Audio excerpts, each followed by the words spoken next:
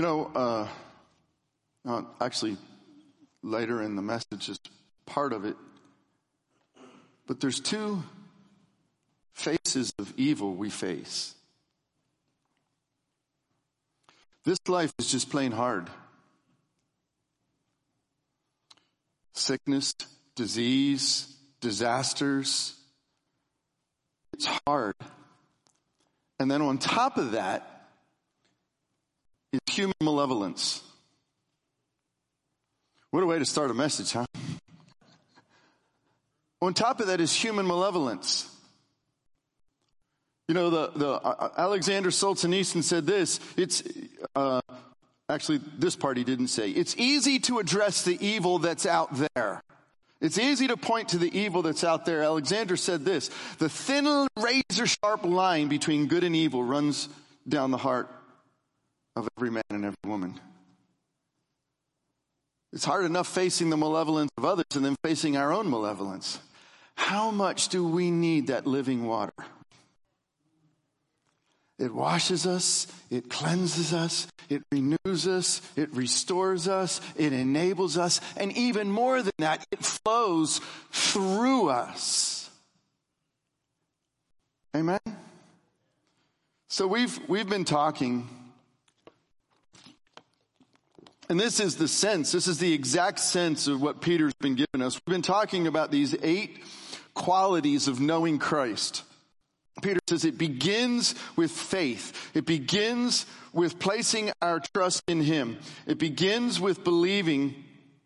Okay, that's not working. It begins with believing that all that God says, all that He does is true. It begins with understanding that all meaning and power in life is taken from His Word. And it grows from there in our lives, as from that place of knowing Jesus, from that place of faith. It grows to what? To virtue, which is moral excellence. That pursuit of what is morally right. That pursuit of what is helpful in our relationship with God, in our relationship with others. It grows from there to knowledge. That sense of, Lord, help me to discern, help me to understand, help me to know your will day by day, to walk with you. And it grows from there to the self-control. And we spent quite a bit of time talking about self-control. Self-control, that place that's halfway between faith and love.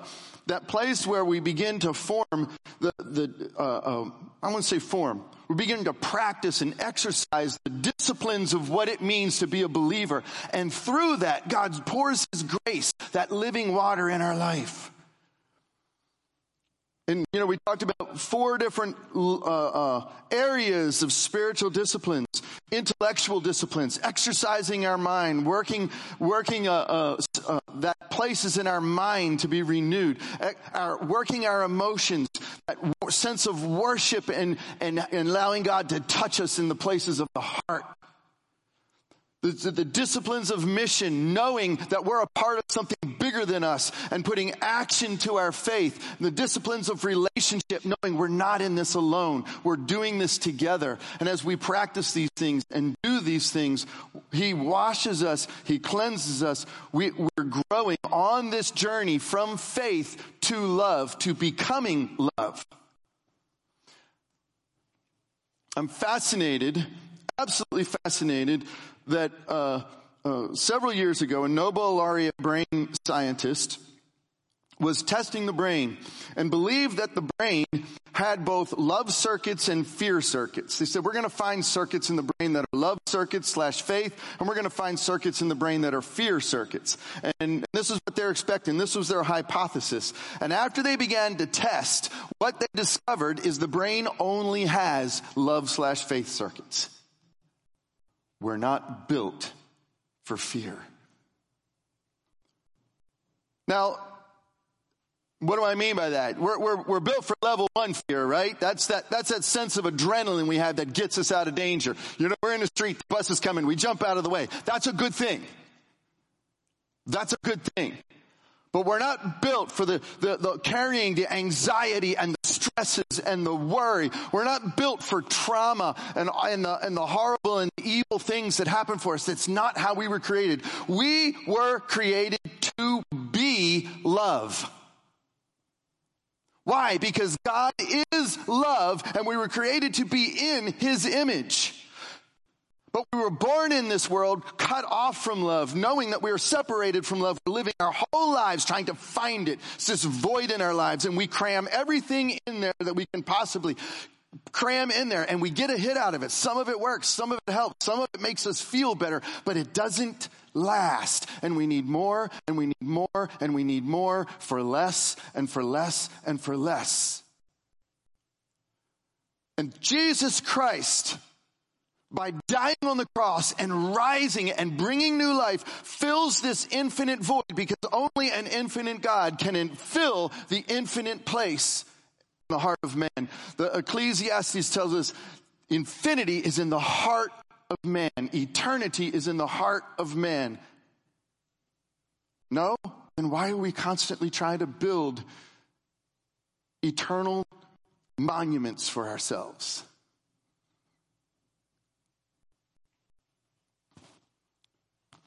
And so Peter is giving us this path that begins in faith, and it walks these steps, these journeys, these 8 steps. And as we've been going through each one, the next one that we come to, we talked about having to build these spiritual disciplines in our lives that enable God to work through us in his grace, that enable us to take those things that are strong in our area and build from there, those things that are weak in our area, and strengthen those, and appreciate what my brother has or what my sister has, and grow together from that place. And how then do we go from there? And what does Peter tell us next that we need? We need steadfastness. We need steadfastness. We need endurance. We need perseverance.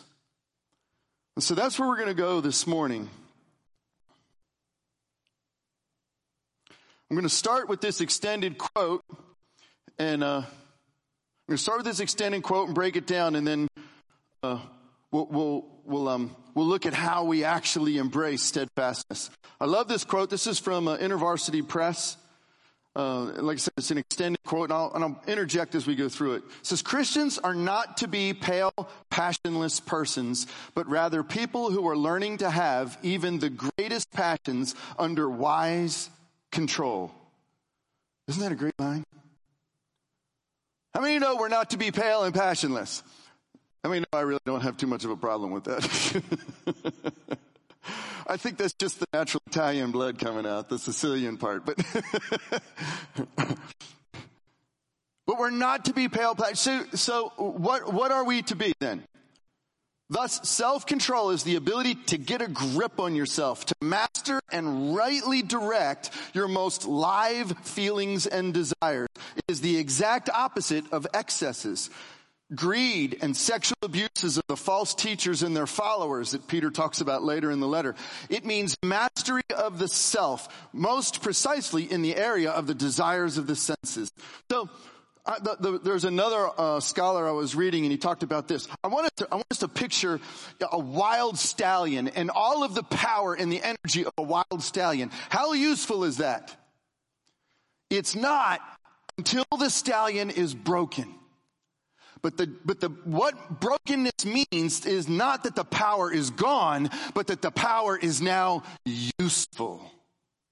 That's what brokenness means. That's what allowing God to discipline us means, to work in our flesh means, to bring all of the passion and the power that he's put into our lives, but with a harness on us to be directed by the rider. To be a war horse, not of our own will, but of his will. And that takes endurance. Self-control looks ahead to perseverance, endurance, steadfastness, in that it is so often accomplished only by continuing watchfulness and prayerfulness. There's a quote here. Former pastor David Siemens expresses this aspect of the hardworking virtue. I love this quote. He says, I am intrigued by the words of Jesus. Watch and pray lest you enter into temptation. What's interesting about it is he doesn't say lest you enter into sin. That's always fascinated me, Professor Seaman says. I suspect he chose his words carefully because he knew that some temptations, including sexual attraction, are so powerful that after a point, the will just gives in to the urge.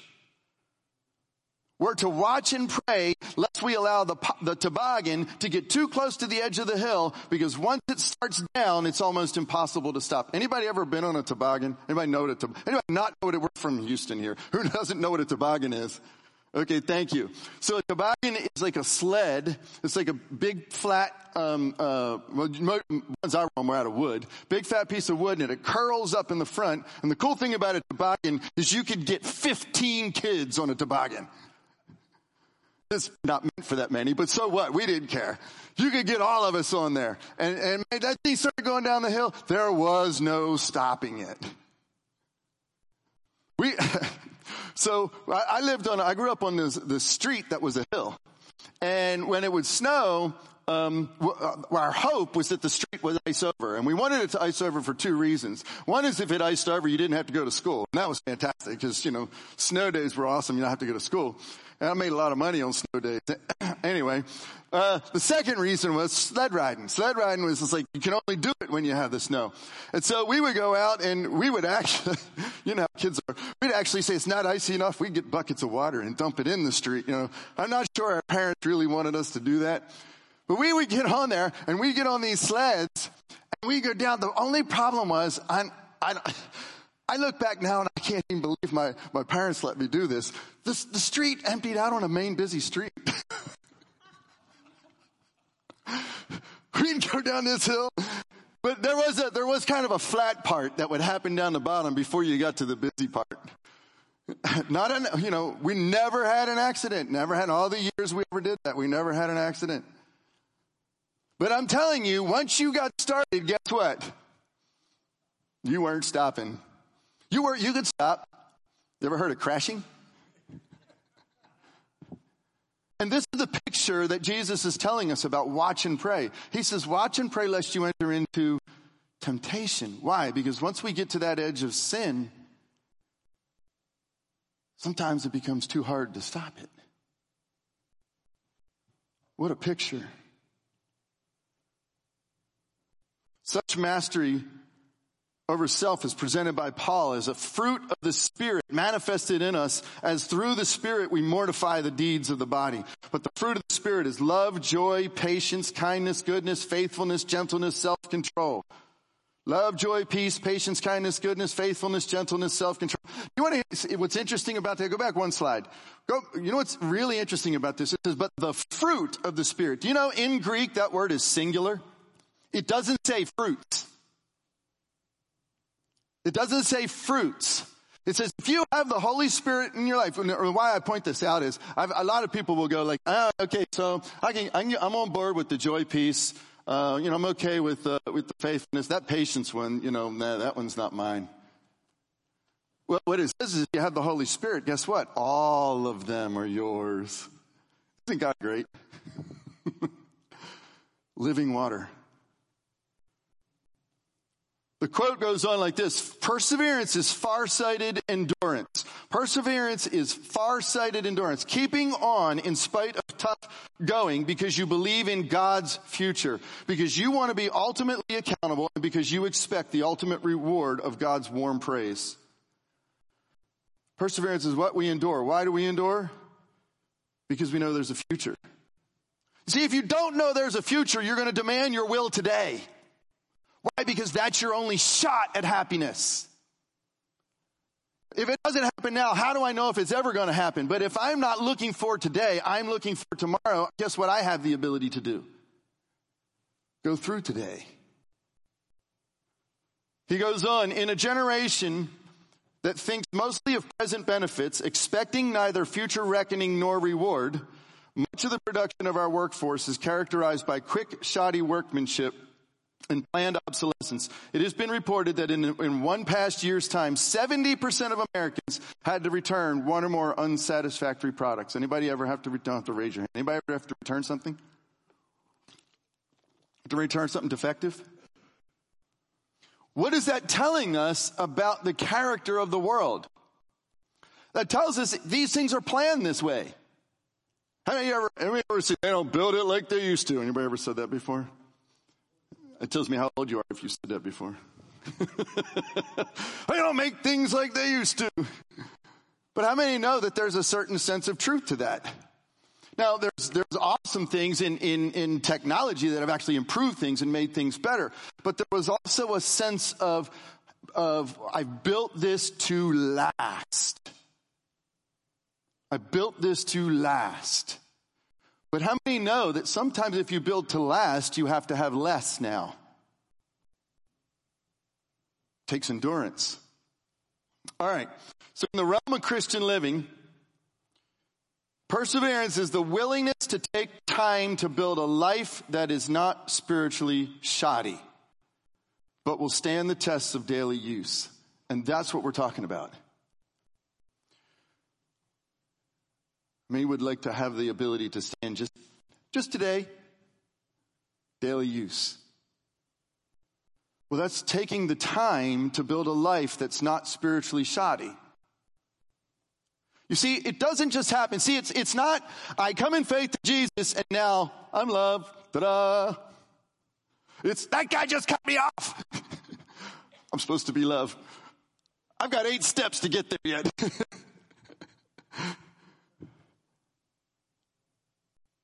But I have to take that time with him to build a life, to apply him in my life, and let him come through me, that living water. All right. So this then is not a grit your teeth and hang on attitude, though that may be what we feel at times. Anybody else ever feel like that? Just grit your teeth and hang on. You know, you've seen the sign, hang on baby, Friday's coming. Anybody feel like that? Well, for us, hang on baby, Sunday's coming, right? That's the resurrection. Friday happens, Sunday's coming. Therefore, and so he says this is the courage to move ahead because one sees, even through tears, the promises of God bound to be realized. And that's where I want to get to here. This is what endurance does. The courage to move ahead because one sees, even through tears, the promises of God bound to be realized. And we look to who? We look to Jesus. This is Hebrews 12:1. Therefore, since we are surrounded by so great a cloud of witnesses, let us lay aside every weight and sin which clings so easily. Let us run with what? Endurance, the race that is set before us. The writer of Hebrews says this, just listen. There's a long line of those who've gone before us. And if we look at their lives, they are just as human as we are. They have experienced the hardness of life just as we have. But the thing that has marked them is that they have stood through it in faith. Some have seen incredible miracles. Some have walked knowing that they're walking for something that's coming in the future they're never even going to see in their own lifetime. Abraham. Some have walked and seen the dead raised. Others have walked and become the dead. All in faith. He says that's the family we're a part of. That's what we're carrying forward. When we're standing in our times, listen, I just listened to something yesterday. It broke my heart. It broke my heart. He says because, and this is the second time I've heard this recently from 2 different scholars in 2 different places of the world who are not believers saying the thing they wished that right now was going on is that the church would be the church in the middle of our times. We're going through pandemic, we're going through unrest, we're going through craziness all over the place. And they said, I don't need somebody to stand up on a Sunday morning. This was an unbeliever telling me, I don't need somebody to stand up on a Sunday morning and tell me I need to wash my hands. I need somebody to tell me that we are a part of something bigger than us, that there is something to hold on to, that eons of people have been holding on to, and that there is hope in the future. This is endurance.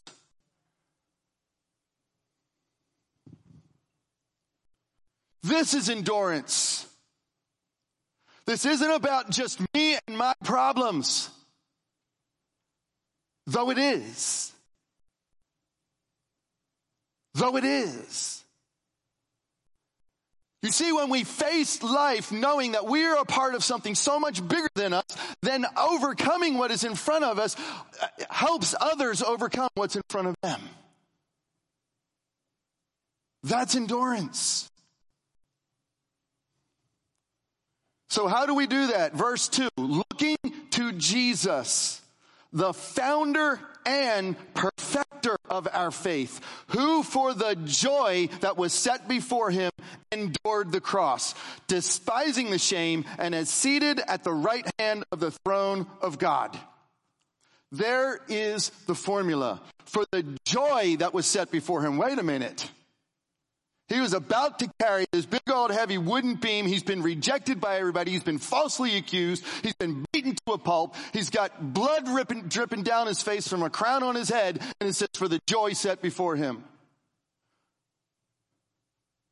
Malevolent, malicious Roman soldiers are taking spikes, driving them through his wrists. He can't breathe. He's pushing himself to breathe against all excruciating pain. And he's shamefully stripped to the public. But for the joy set before him, he sees past. And he says, despising the shame. What do I care about the pain when I know what's coming? What do I care about the suffering when I know what's coming?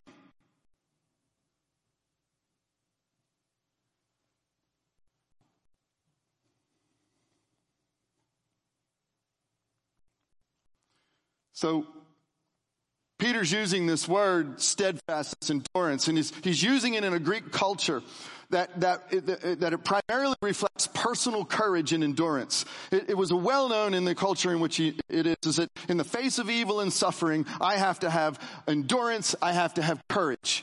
And that's the Greek context of how Peter's using this word. And that speaks to the two faces of evil we talked about earlier. Both the chaos and destruction that is evident. You know, sometimes we miss how much chaos and destruction is in this world because we live in the most singularly off the charts prosperous times and place in all of history.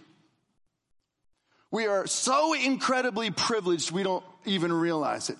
Do you realize up until the late 1980s, 90% of the world lived on $1.50 a day? $1.50 a day. So I was listening to another scholar. He was comparing times like this, and he made this comment. He said, "Listen," he said, "Would you rather be a middle class person today or John D. Rockefeller in 1900?" Of course, most people go, "Man, I'd much rather be John D. Rockefeller, richest person in the world, and all that, and have all that." And then they started listing all of the comforts that the average middle class person has that he didn't have. Like, well, I don't know, I would want to live without that. It is a miracle we have plumbing indoors. And it's like, it seems funny, doesn't it? Not for most of history, it doesn't. Anybody ever watch a sci-fi movie? You go back 100 years and talk about how we're living today, and they go, that was really good science fiction, man.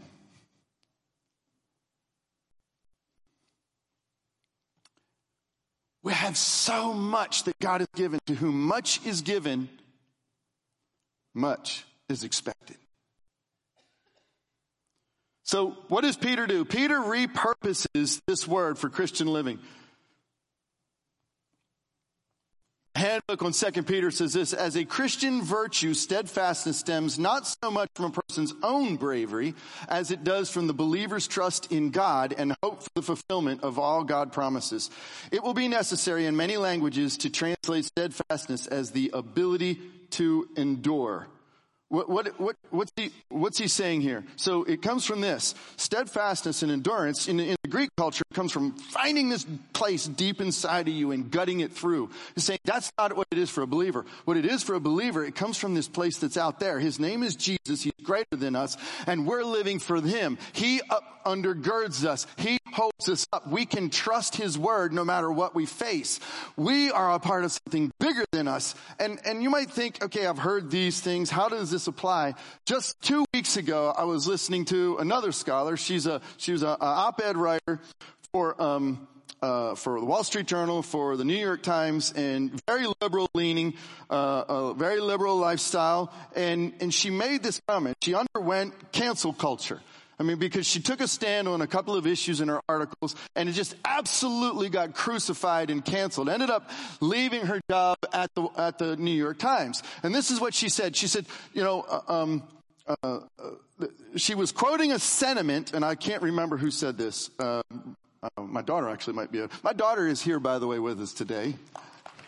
She's visiting from Georgia. So anyway, it says this. It says that for evil to prosper, the only thing it takes for evil to prosper is for good people to do nothing.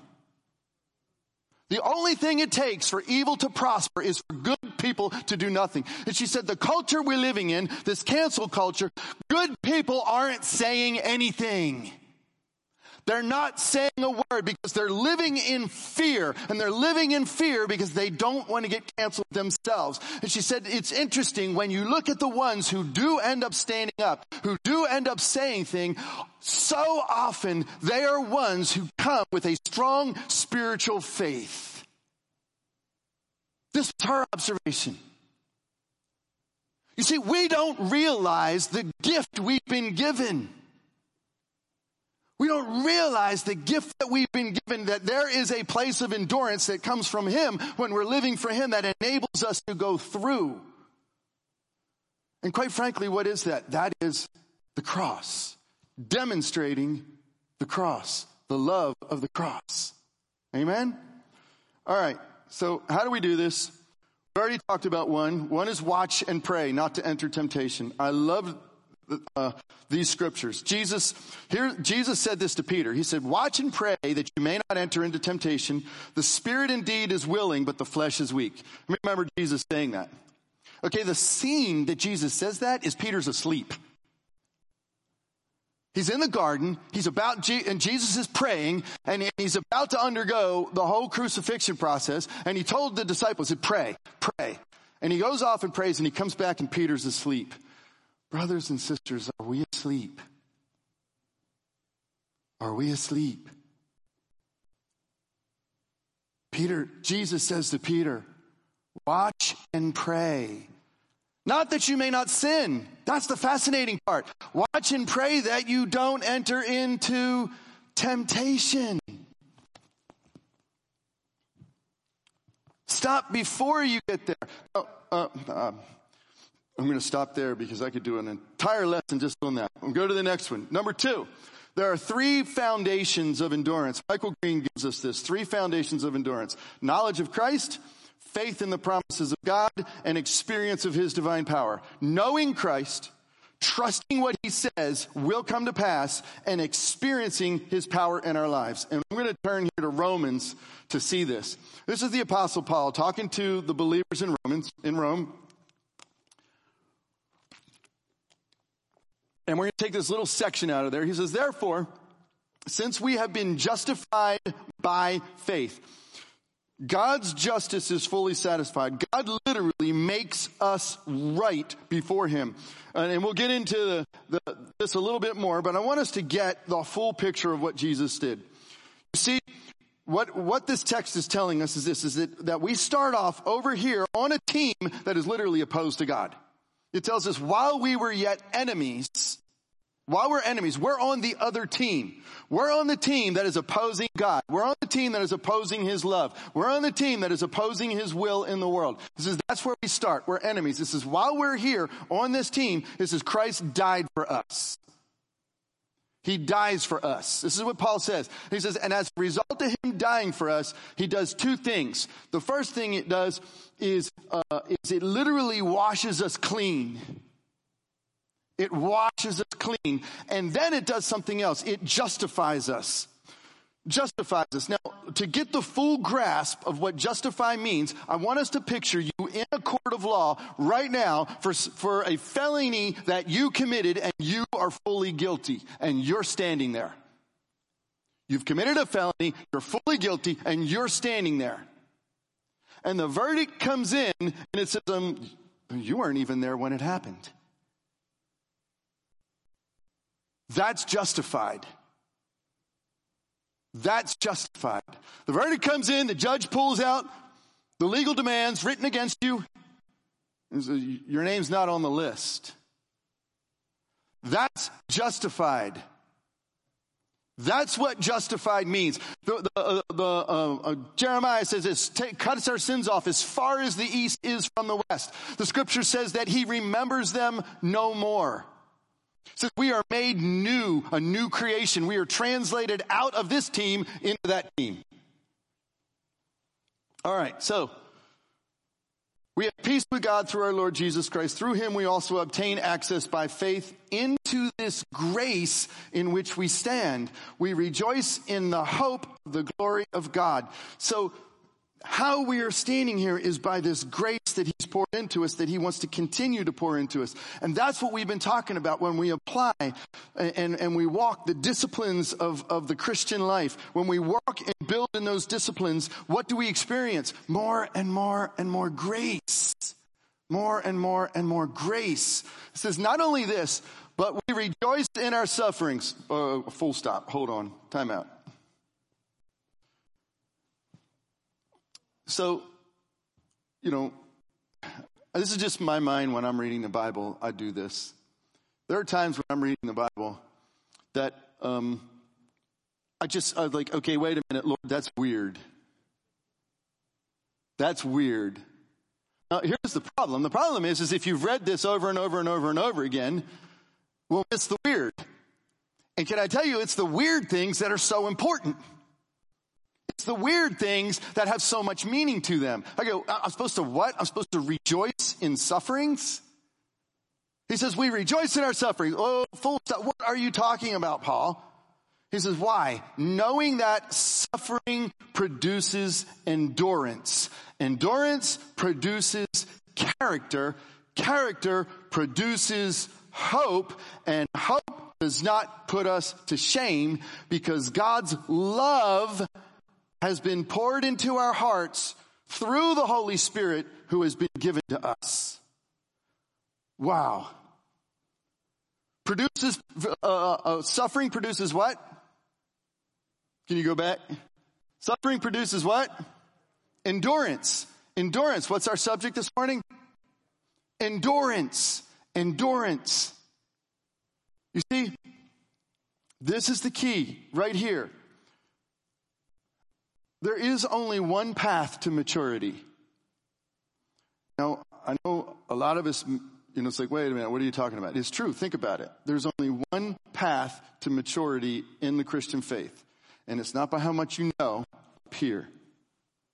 It's not by how much you go to church. It's not by how many Bible studies you attend or how many hours of prayer you put in. It's suffering. It's suffering. You don't think so? Think it not strange, the fiery trials you go through, my brother, for the testing of your faith makes you mature. It's the testing. It's the suffering. And what is the one characteristic we need to mature then? Endurance. Not giving up. Not quitting. Not quitting. Now what's interesting is we can actually mature by embracing spiritual disciplines in our life. What are we doing? We're crucifying our flesh. We're causing our flesh to suffer in order to grow. We can bring that into our own life and cause our own growth. It doesn't have to be because life bombarding us. It can be because we keep coming to him and putting aside ourselves. And in the crucifying of ourselves, we are growing. We are maturing. We are allowing the suffering to produce endurance. And then endurance produces what? Take the next slide. Character. There it is. That's maturity. And as we mature, what do we get? Hope. How many here want to be filled with hope? How many here want to be filled with hope? And you see, there's a big difference between worldly hope and biblical hope. Big difference. Worldly hope is a hope that's kind of like, well, I kind of hope we get to do it. Right? It's an unsure hope. Wouldn't it be nice? I'm kind of hoping for, but I don't want to get my hopes up. Biblical hope says, no, God has said it, therefore it's going to happen. I'm going to go through this trusting him. I'm going to endure. I'm going to allow myself to mature because I know in the end he will bring his glory about. So because endurance produces character, character produces hope, and hope does not put us to shame because God's love has been poured out in our hearts through the Holy Spirit who has been given to us. Amen? Amen.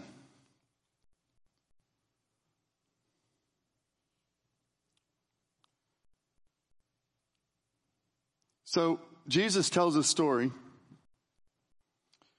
and the reason why I'm just going to touch this very briefly as we close out, because there's a flip side to endurance, and he's telling a parable to his disciples, and he says, there's a guy, he's sowing seeds. And as he's sowing seeds, some of the seed falls over here on this path, and it's a hard path, and the birds, they come down and they eat it. And then some of the seeds fall here on this soil over here, and it's rocky soil. And it's cool because the plants start to come up, but it's not cool because as soon as the sun comes out, they die. And then some of the seed falls over here in this thorny soil. And again, it's cool because the plant comes up, but it's not cool because the thorns choke it and squeeze it and they die. But some of the seed falls here in this good soil. This good soil is awesome because when that seed falls, it multiplies 30-fold, 60-fold, 100-fold. It multiplies. And so the disciples ask him, what does this mean? What does it mean? He says, listen, let me tell you what it means. It's very simple. The sower is the word of God going out. Right now, the word of God is going out. Right now, the word of God is going out. And there are some that won't hear it. They will allow Satan, this is Jesus' specific words, they will allow Satan to steal that word, and it will never have an effect in their life.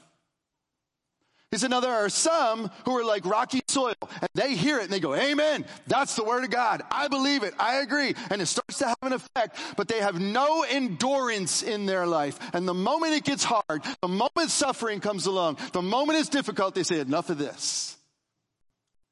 And some of that seed will fall among people that are like thorns and say, you know what, that's good stuff. I'm looking forward to the promises of God. I needed that word in my life. And as soon as they walk out the door, they say, I also need greed. I also need lust. I also need this. And I also need that. And the word of God is choked out of their life because there's no endurance.